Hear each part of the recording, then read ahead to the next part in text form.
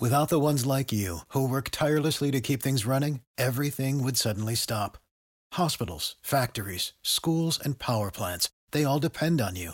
No matter the weather, emergency, or time of day, you're the ones who get it done. At Grainger, we're here for you with professional-grade industrial supplies. Count on real-time product availability and fast delivery. Call, click Grainger.com, or just stop by. Grainger, for the ones who get it done.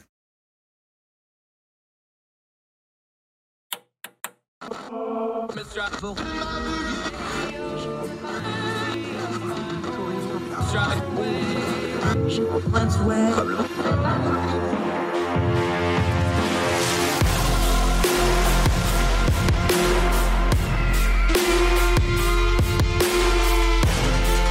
your host, Andrew Donaldson. This is Heard Tell. It's Friday, December the 17th in the year of our Lord 2021, careening to its conclusion in the holiday season. We hope both are going well for you and yours wherever you're listening across the street around the world. I'm Andrew Donaldson. Welcome to Heard Tell Radio. I am just thrilled to have done another week with you folks. Thank you so much for your support as we continue to try to turn down the news cycle noise and get to the information we need to make good decisions and discern our times. And we're going to lead off with a story that definitely needs some discernment.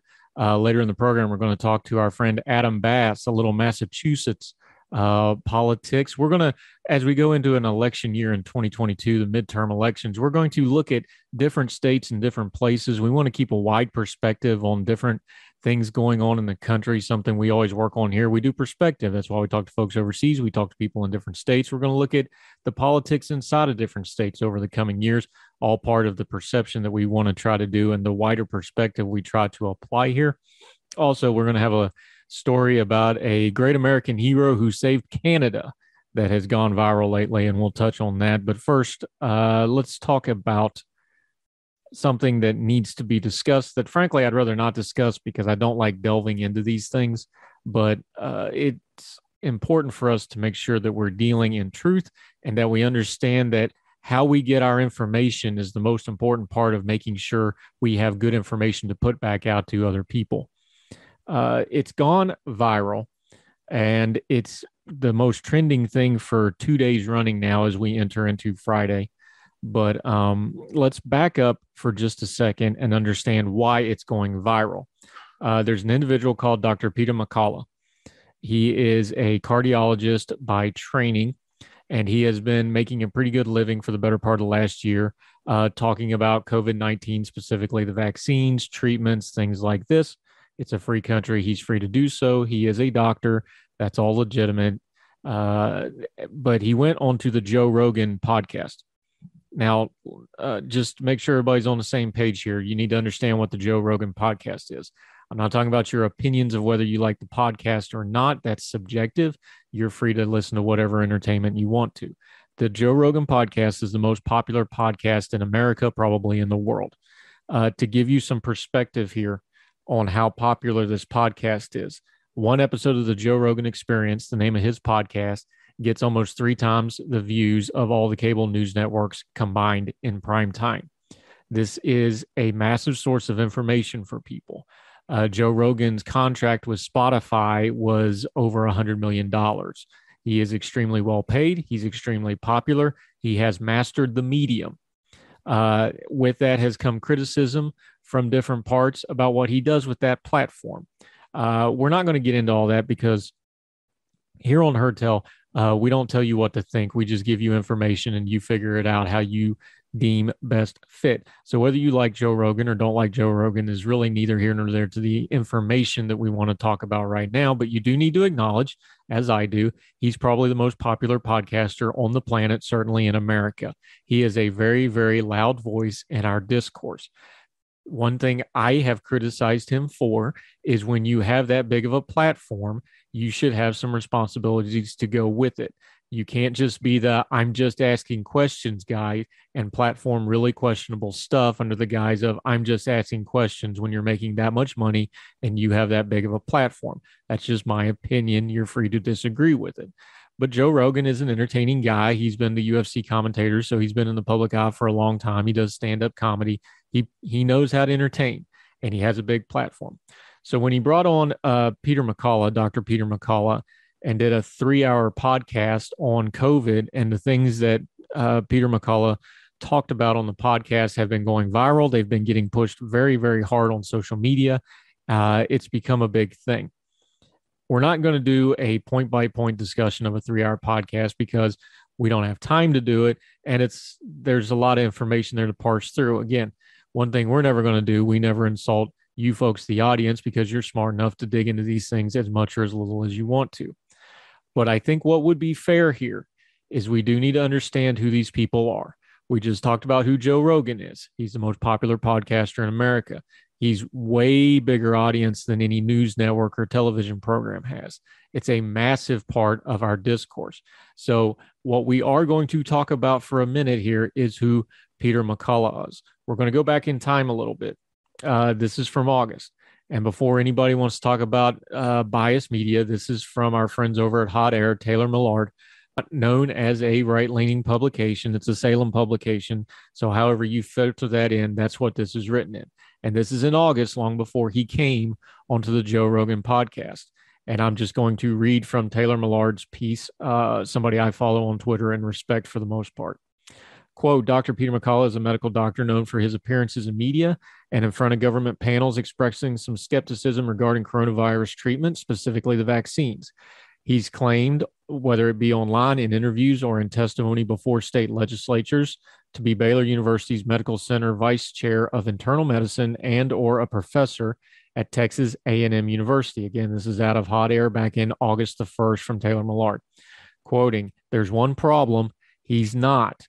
Baylor Scott and White Health, a.k.a. Baylor University Medical Center, sued McCullough last week, that would have been the last week of July, claiming he had breached a separation agreement reached in February of 2021 by continuously identifying himself as a member of BUMC or the BSSW.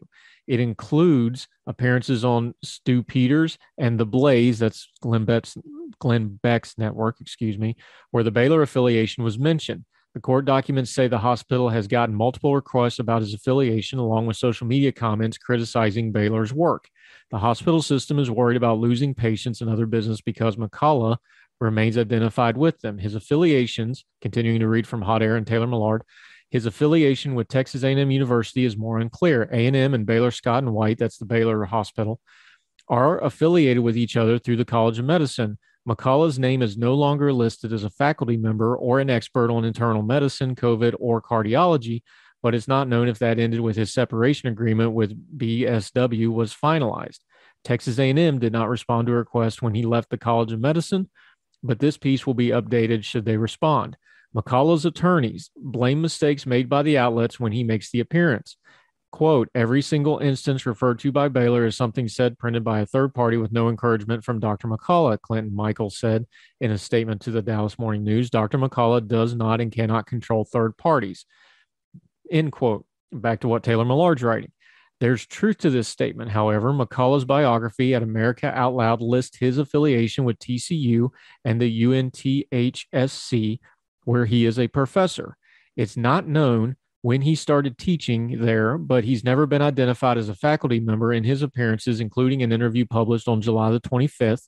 Again, this piece is from August the 1st, so this is relevant to the moment, where he again listed at Texas A&M. It is not known how recently he joined the school, but one would think he's correct outlets on their mistake. It's responsible, not to mention more ethically sound, and not that hard to tell somebody, hey, I'm now here.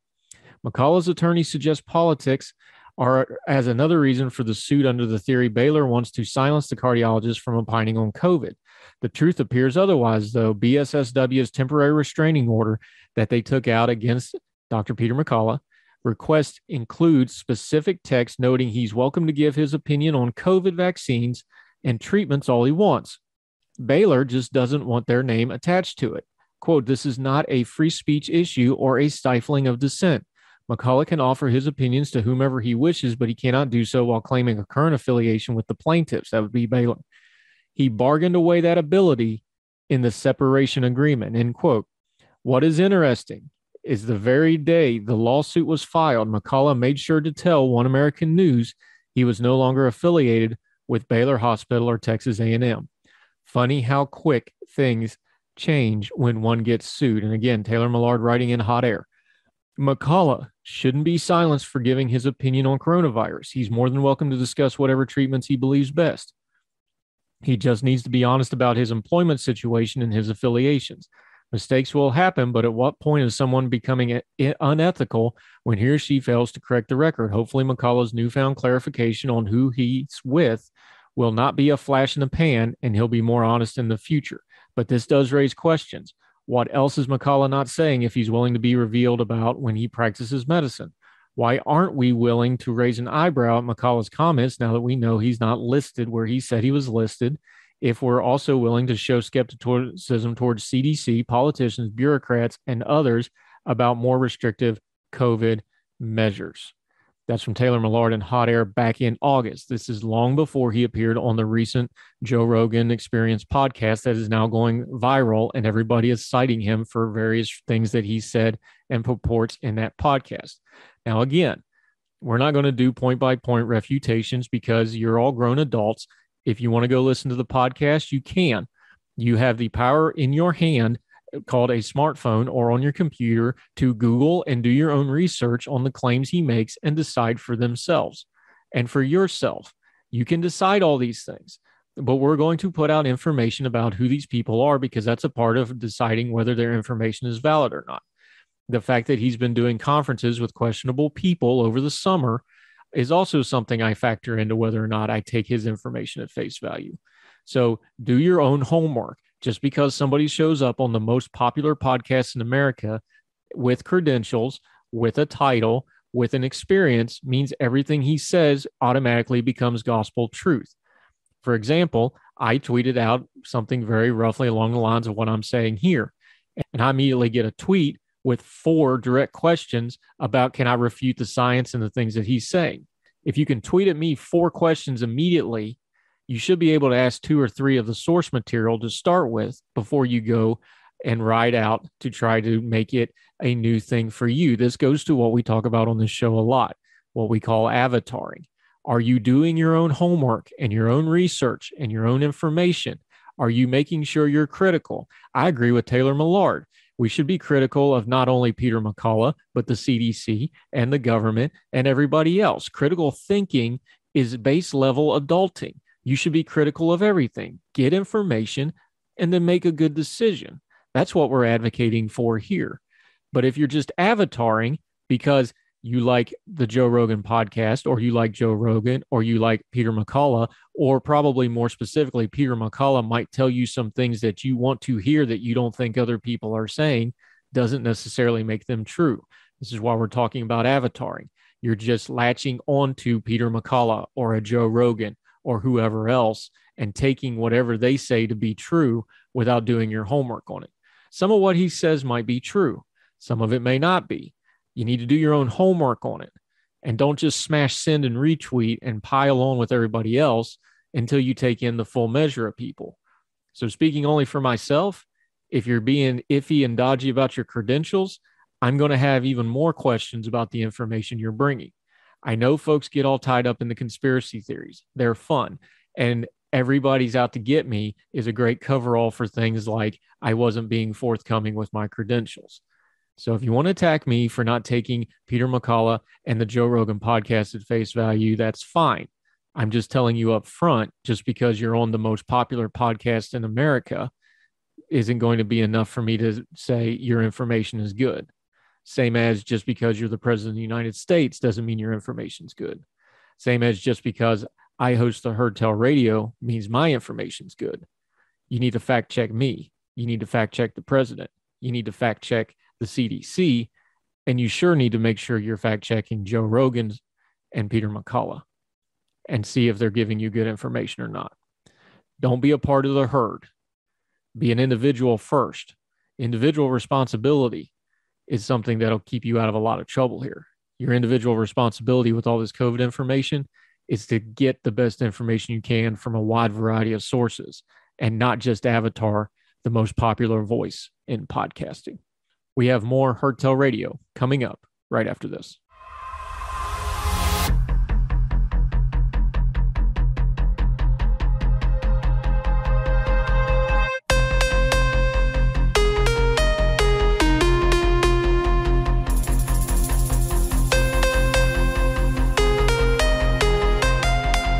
Welcome back to Heard Tell Radio. I'm Andrew Donaldson. Thank you so much for spending part of your day with us. We hope you are subscribed on whatever platform you're listening, whether this is on Facebook, YouTube, any of the podcasting platforms. If you can make sure you subscribe, you'll get both Heard Tell Radio on weekdays and the Heard Tell podcast, where we do a little bit deep diving with. I want to talk about for just a second. You've probably heard tell that there's bad people on social media and bad people in news media and very bad people that use both of those things for their own ends. This is not shocking. Human behavior is undefeated, as we often talk about here. And part of that human behavior is that bad people do bad things. And a lot of times bad people show up to do bad things, saying things to try to con good people into going along with them. I don't like to just name their names because there's a certain subset of people in our current discourse who it's basically nailing Jello to the wall. You can't really engage them because any engagement at all, you're just giving them more bandwidth. They're not good faith arguers. They're not good faith discussions. And the more attention you give them, they just use that to spread their wickedness even further. They feed off that stuff. At the same time, you want to be able to denounce them. So what do we do with people like this? I go back to one of the greatest presidential speeches ever given, one of my favorite speeches ever given. And though as a man and as a president, he had a lot of lacking failures and did some horrific things policy-wise, FDR's D-Day speech is something that I go back to over and over again. First of all, can you imagine if the president of the United States got on TV and streaming the way Roosevelt got on radio and led the nation in prayer? People's heads would explode. They'd probably never recover from it. But as the D-Day operations were going on and the way the time lapse worked, and because of security and the time zone difference and the technology of the day, the D-Day landings were well in progress when he announced that it was going on. The end of his D-Day prayer speech, which I think is one of the great moments in American rhetoric ever. Most people call it the Mighty Endeavor speech. And that part of it's famous, but the end of that speech deals with something very profound and very American. And I just want to read it to you. And again, this is in the context of a prayer. This is from 1944. So keep that context in mind, but hear the words that are involved here. Lead us to the saving of our country. This is FDR. And with our sister nations into a world of unity that will spell a sure peace and a peace invulnerable to the schemings of unworthy men, and a peace that will let all of men live in freedom, reaping the just rewards of their honest toil. That's the ending to the D-Day prayer, A Mighty Endeavor, the FDR speech. But that the schemings of unworthy men is something I've really latched on to as I've started writing and as I've started working through things in my advocacy and in my commentary. These are words that have really stuck with me as I deal with people that are just obviously bad faith actors, people who just want to cause trouble, people who just want to spread their wickedness, and often use buzzwords, ideology, and political parties as cover for their wickedness.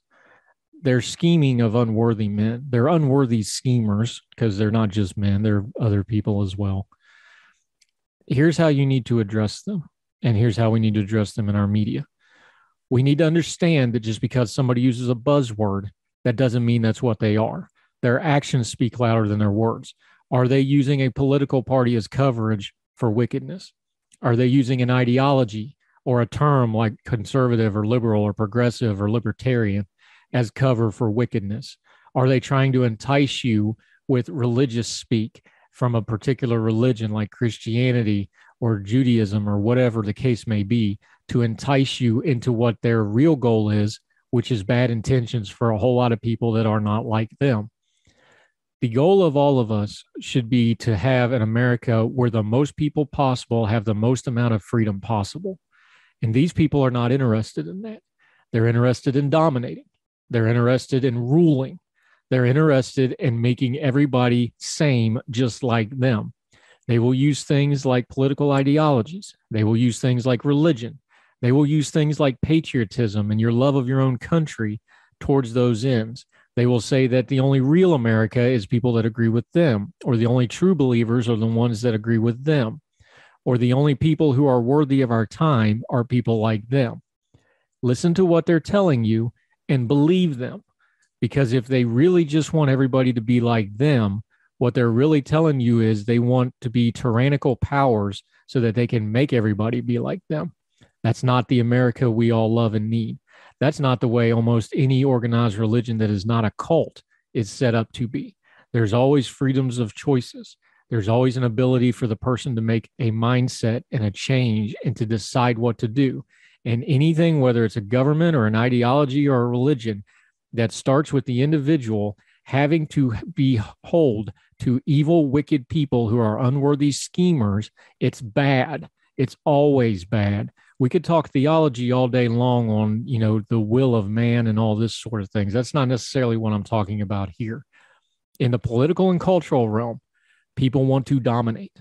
They want to destroy. They want to make things the same, usually exactly how they see things.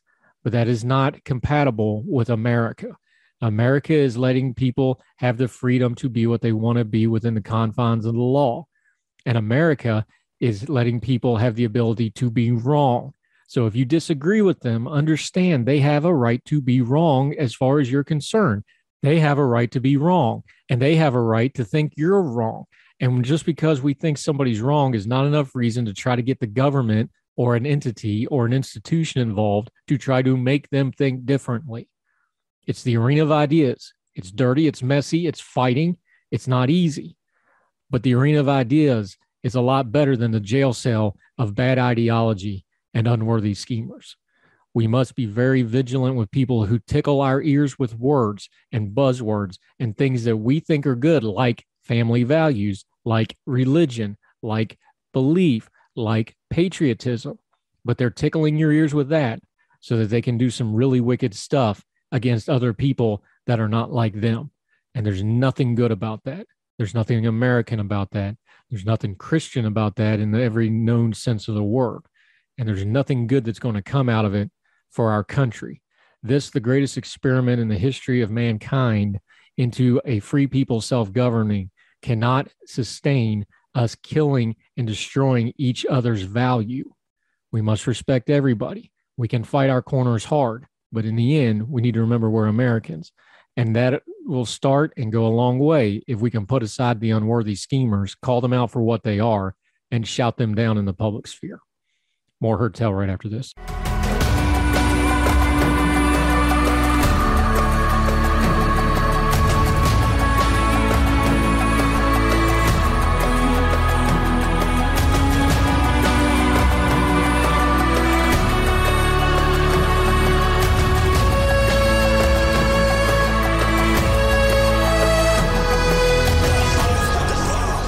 And I get to talk to one of my buddies, sometime Ordinary Times contributor and a local journalist from the great Commonwealth of Massachusetts, our friend Adam Bass. How are you, sir?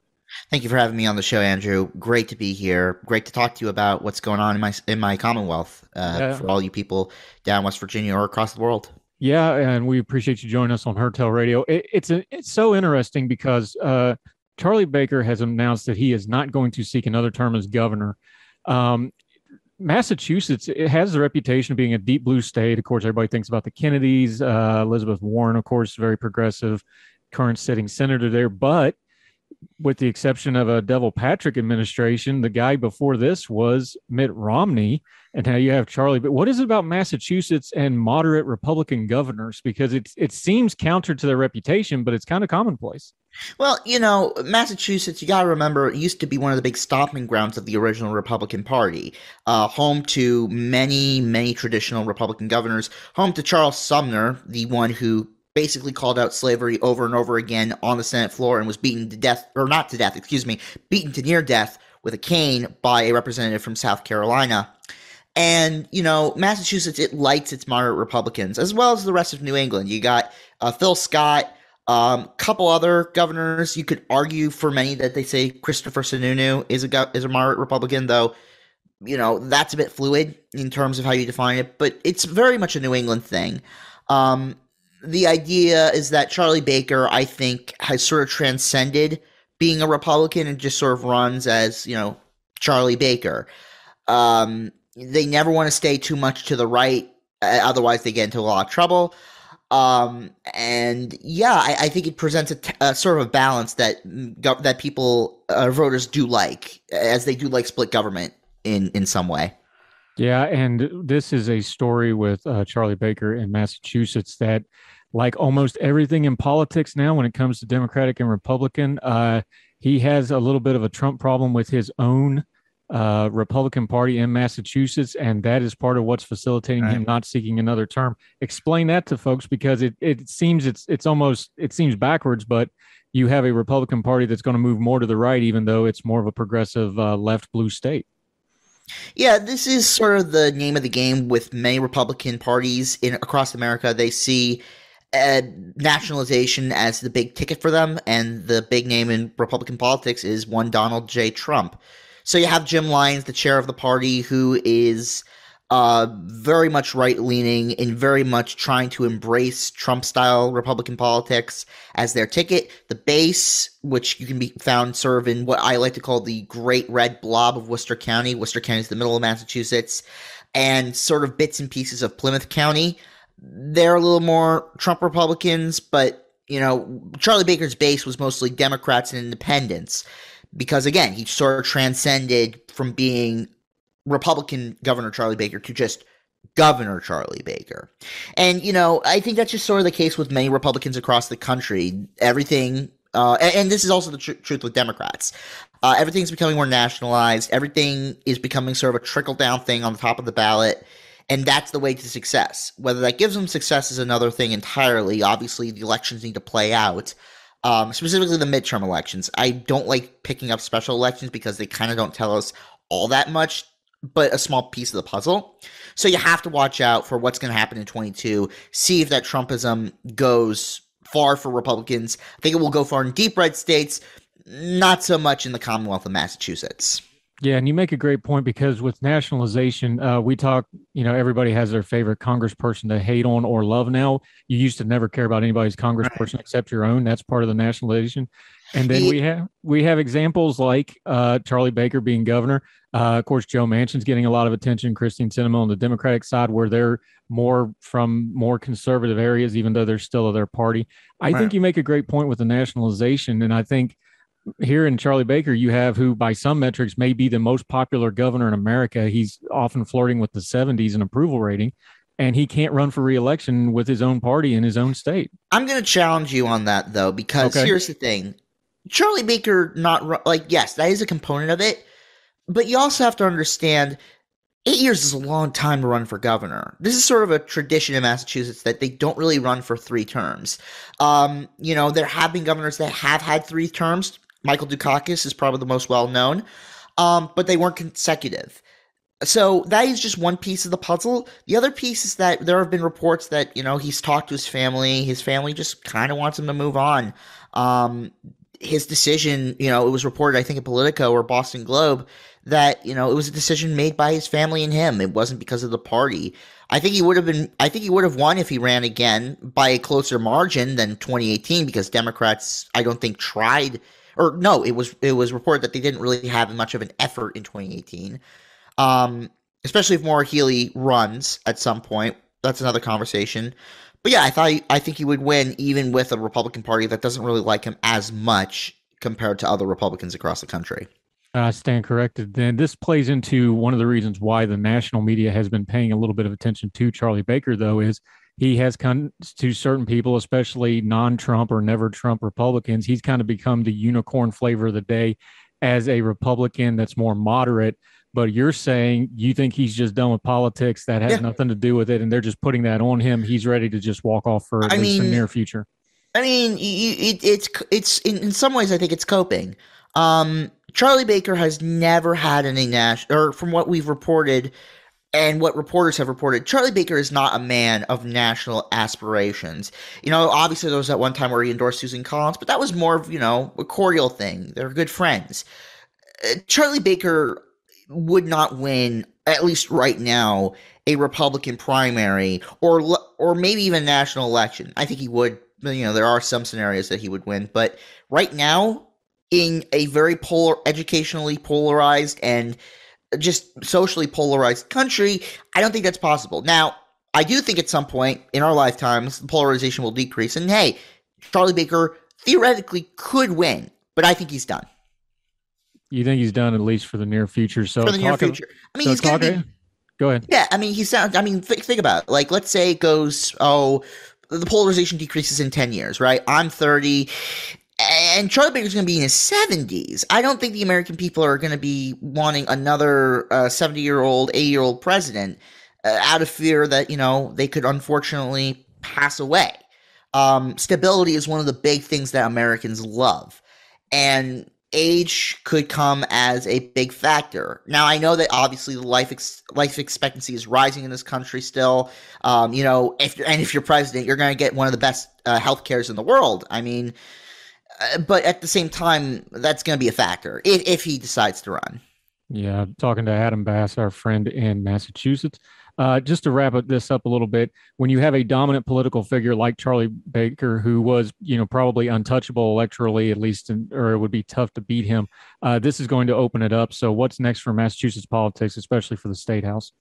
Well, for the state house lower chambers, not much is going to change. Maybe Democrats pick up one or two more House seats. They already have 130, so they have a supermajority. Democrats don't control control all but three seats in the Senate. There's often a joke that you can fill a sedan with all the Republicans in the Massachusetts State House. But for the main list, for Democrats, obviously it's going to come down to whether Maura Healey or Marty Walsh, or when they will announce. Maura Healey is the Attorney General of Massachusetts, has signaled that she is going to run. Marty Walsh is the current Labor Secretary for Joe Biden, as well as the former mayor of Boston. He has made hints that he could run. So obviously it's going to be a will they, won't they sort of scenario in the couple of weeks. My money on who would win that primary would be Maura Healey, and mainly because, and if I may bring up something here. This is a book called Don't Blame Us by Lily Geismer, and it talks about how Massachusetts is now a very suburban-heavy political state or commonwealth, and that's the way that they gain power. It's no longer in like gateway cities anymore. So because of that, I think Maura Healey has the advantage. And finally, the one thing I want to talk about for Democrats is the lieutenant governor's seat. Now, it's becoming a very crowded field. And, on one hand, obviously, politicos and journalists like to joke, oh my God, it's becoming crowded. But at the same time, when are you going to get a better chance to make a good amount of money as lieutenant governor when Charlie Baker isn't running? And as for Republicans, Jeff Deal is currently right now the number one contender for the nomination. There have been rumors that a former mayor of Taunton is going to run, a business owner is going to run. I can't name them off the top of my head. I apologize. But, I still have, Jeff Deal as the number one Republican running right now due to the fact that just getting in early and name recognition. Deal runs for governor regardless of which the Democrat is. Does he get in single digits? I think he gets low double digits, maybe the 20s or the 30s on a good day. You got to remember, the national environment's going to play a part too. I do think that Democrats will probably win this race, but if Joe Biden's approval rating is really lousy, or if Democrats are just not having a good day, I think it could be a moderately close race, and I put quotation marks around moderately, maybe a 20-point difference instead of like a complete blowout. If Joe Biden's approval rating just somehow gets back up and Democrats are maybe 3 points ahead on the generic ballot, I think you'll see a landslide in Massachusetts. Yeah. He's our man in Massachusetts in the never boring world of Commonwealth politics up there. Adam Bass, appreciate your time, my friend. Thank you, sir. Let folks know where they can find you on Twitter and elsewhere for your great information that you bring us. Yeah, so I am at Adam Bass of Mass on Twitter.com. I usually am now retweeting stuff for my job at the Daily Item in Lynn. Currently writing stuff there. Very happy there. Yeah, and I also sometimes I do a podcast called The God Cabin, where myself, Jesse Hahn, Logan Rabe, and Jack Leary. You can find them at HJesse, at Logan ZT, and at Jack Leary 23. We talk about Massachusetts politics, have some guests on, have some journalists on.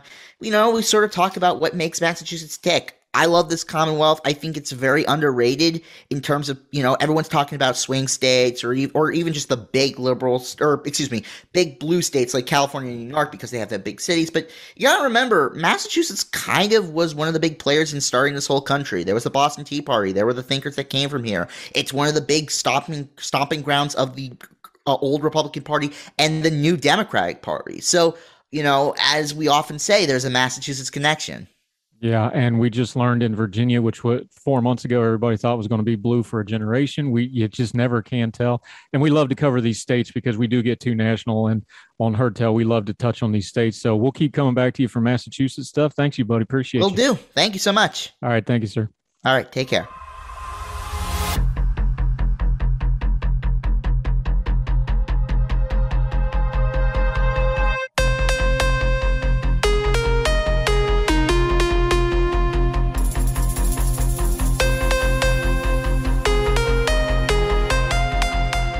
Welcome back. I'm Andrew Donaldson, and you're listening to Heard Tell Radio. This is the weekday component. Every weekday, if you're a subscriber or watch on the streaming services on the Big Talker, you get Heard Tell Radio.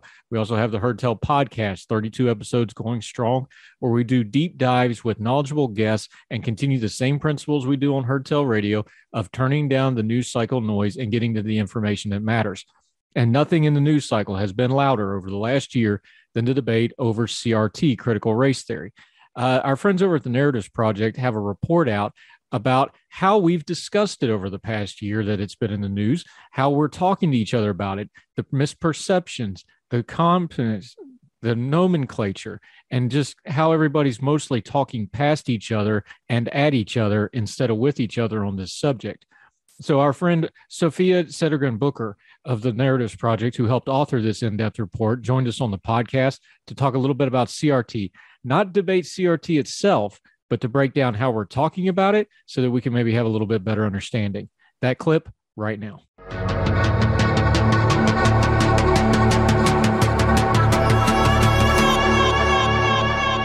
You said, and I'll quote it to you, because CRT touches on our deepest beliefs about what America stands for and the roles of education.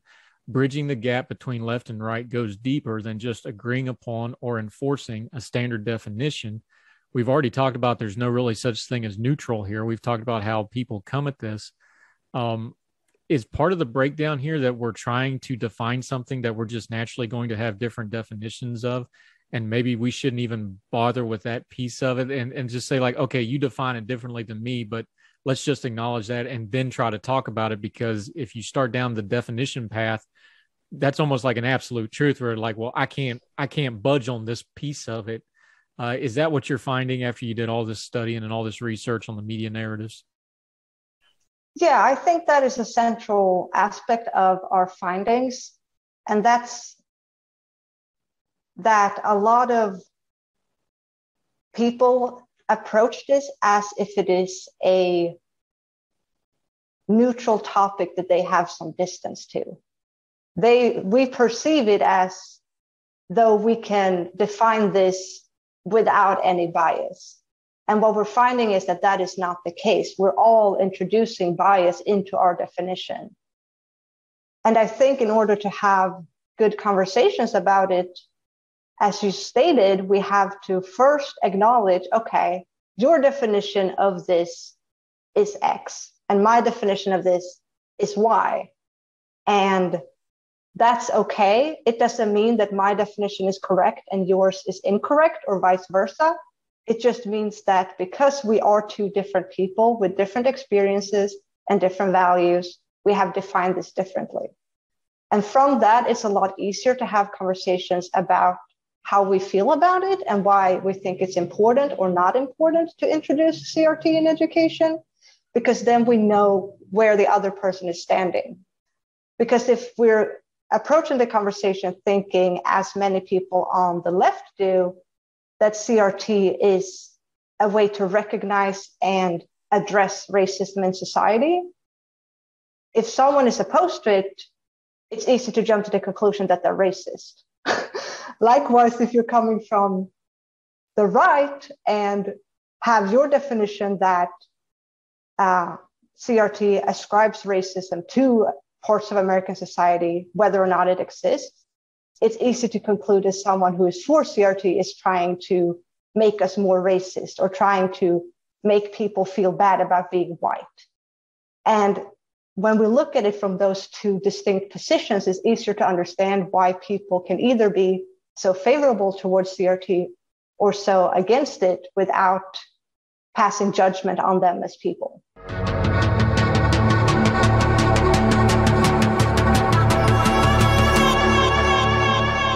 The entire Heard Tell podcast was Sophia Sedegren Booker from the Narratives Project on CRT, critical race theory, and how it is covered in the media is available wherever you get the podcast or the video portion of Heard Tell. If you're subscribed to the Heard Tell Radio, you're already going to get it. We hope you'll enjoy it. We hope you'll discuss it. We hope you'll share it. More Heard Tell Radio right after this. Now let me see you go off like a bomb.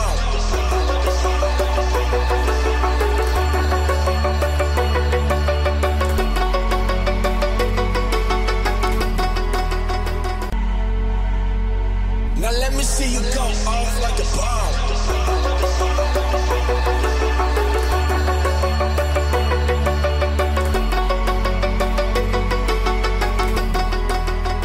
Welcome back to Heard Tell Radio. I'm Andrew Donaldson. Thank you so much for staying with us as we end out the week.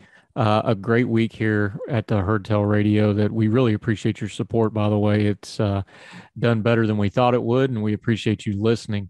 A little lighter note to end the week and to end this particular show. Let's talk a little bit of a story about a time back in the 1950s where Canada almost had themselves a nuclear disaster. On December the 12th, 1952, the Chalk River NRX nuclear reactor suffered a partial meltdown. I'm reading this from a Newsweek article. The incident resulted in hundreds of thousands of gallons of radioactive water flooding the core and causing major damage to the reactor. Let's pause right there. We all know what happened with Chernobyl. If you haven't watched the HBO miniseries on Chernobyl, I highly recommend it. It is excellent, gripping, at times hard to watch. It is well acted, and it shows you how catastrophic that was, and perhaps even more frightening, how much more catastrophic it would be if a whole lot of people didn't sacrifice a whole lot of stuff to make it not as bad as it could have been. So back to 1952, Canada, as reported by nuclearenergy.net, the major failure, along with, quote, several poor decisions by facility operators, end quote, resulted in a nuclear fission chain reaction that caused the power level to rise exponentially. This is similar to what happened at Chernobyl. The power rise suddenly spiked and it melted down. Anyway, back to Canada in the 50s. At the time, the NRX reactor operated at around 300 megawatts. On December the 12th, this is 1952, workers at the plant were preparing for a reactor physics experiment at low power. Also something that happened in Chernobyl some 30 years later, incidentally. However, a defect in the NRX shutoff rod mechanism combined with human errors caused a temporary loss of control over reactor power, ultimately causing it to surge to between 60 and 90 megawatts.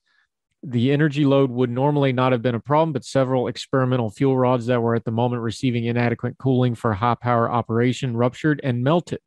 The FAQ section of the Canadian Deuterium Uranium Reactor website states, thousands of nuclear fission particles were released into the atmosphere. Then the radioactive water also ended up in the reactor building's basement before being pumped out into the shallow ditches near the Ottawa River.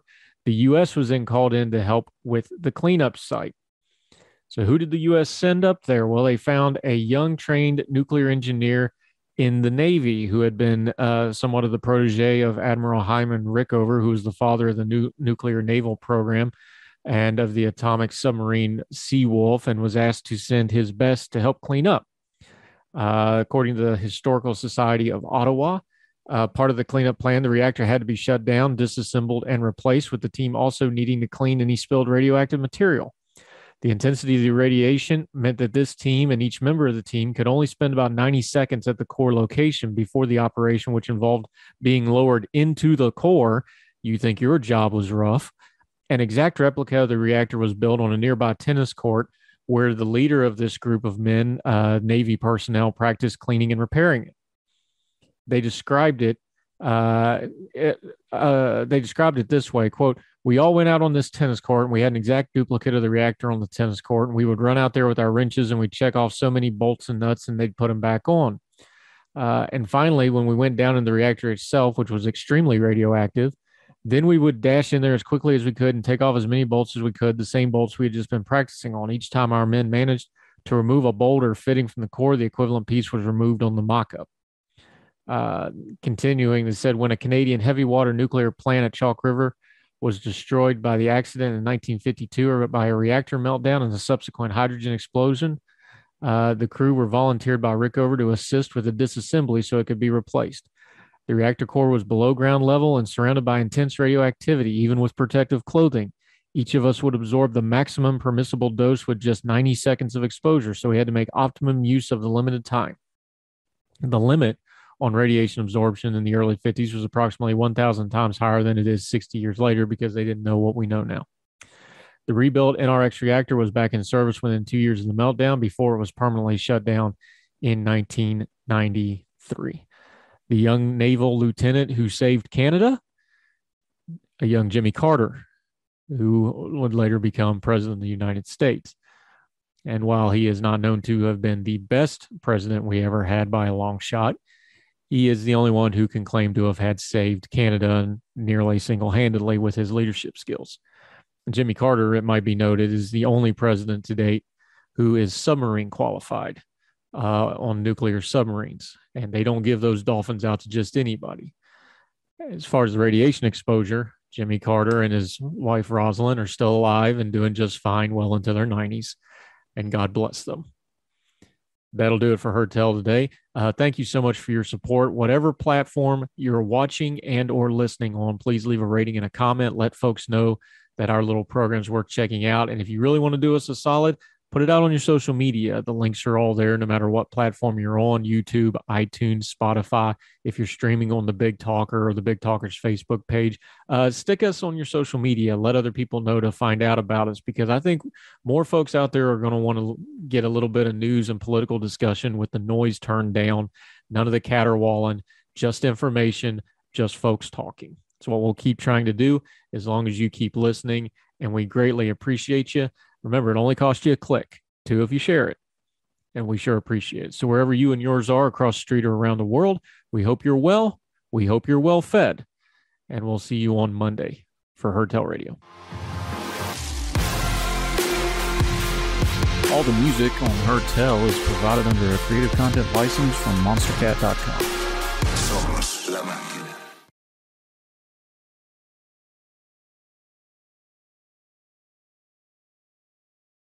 Save big on brunch for mom, all in the Kroger app. Get 16-ounce packs of flavorful Angus 90% lean ground sirloin for $4.99 each with a digital coupon. Then buy 2, get 2 free on 12 packs of delicious Coca-Cola, Pepsi, or 7-Up, all with your card.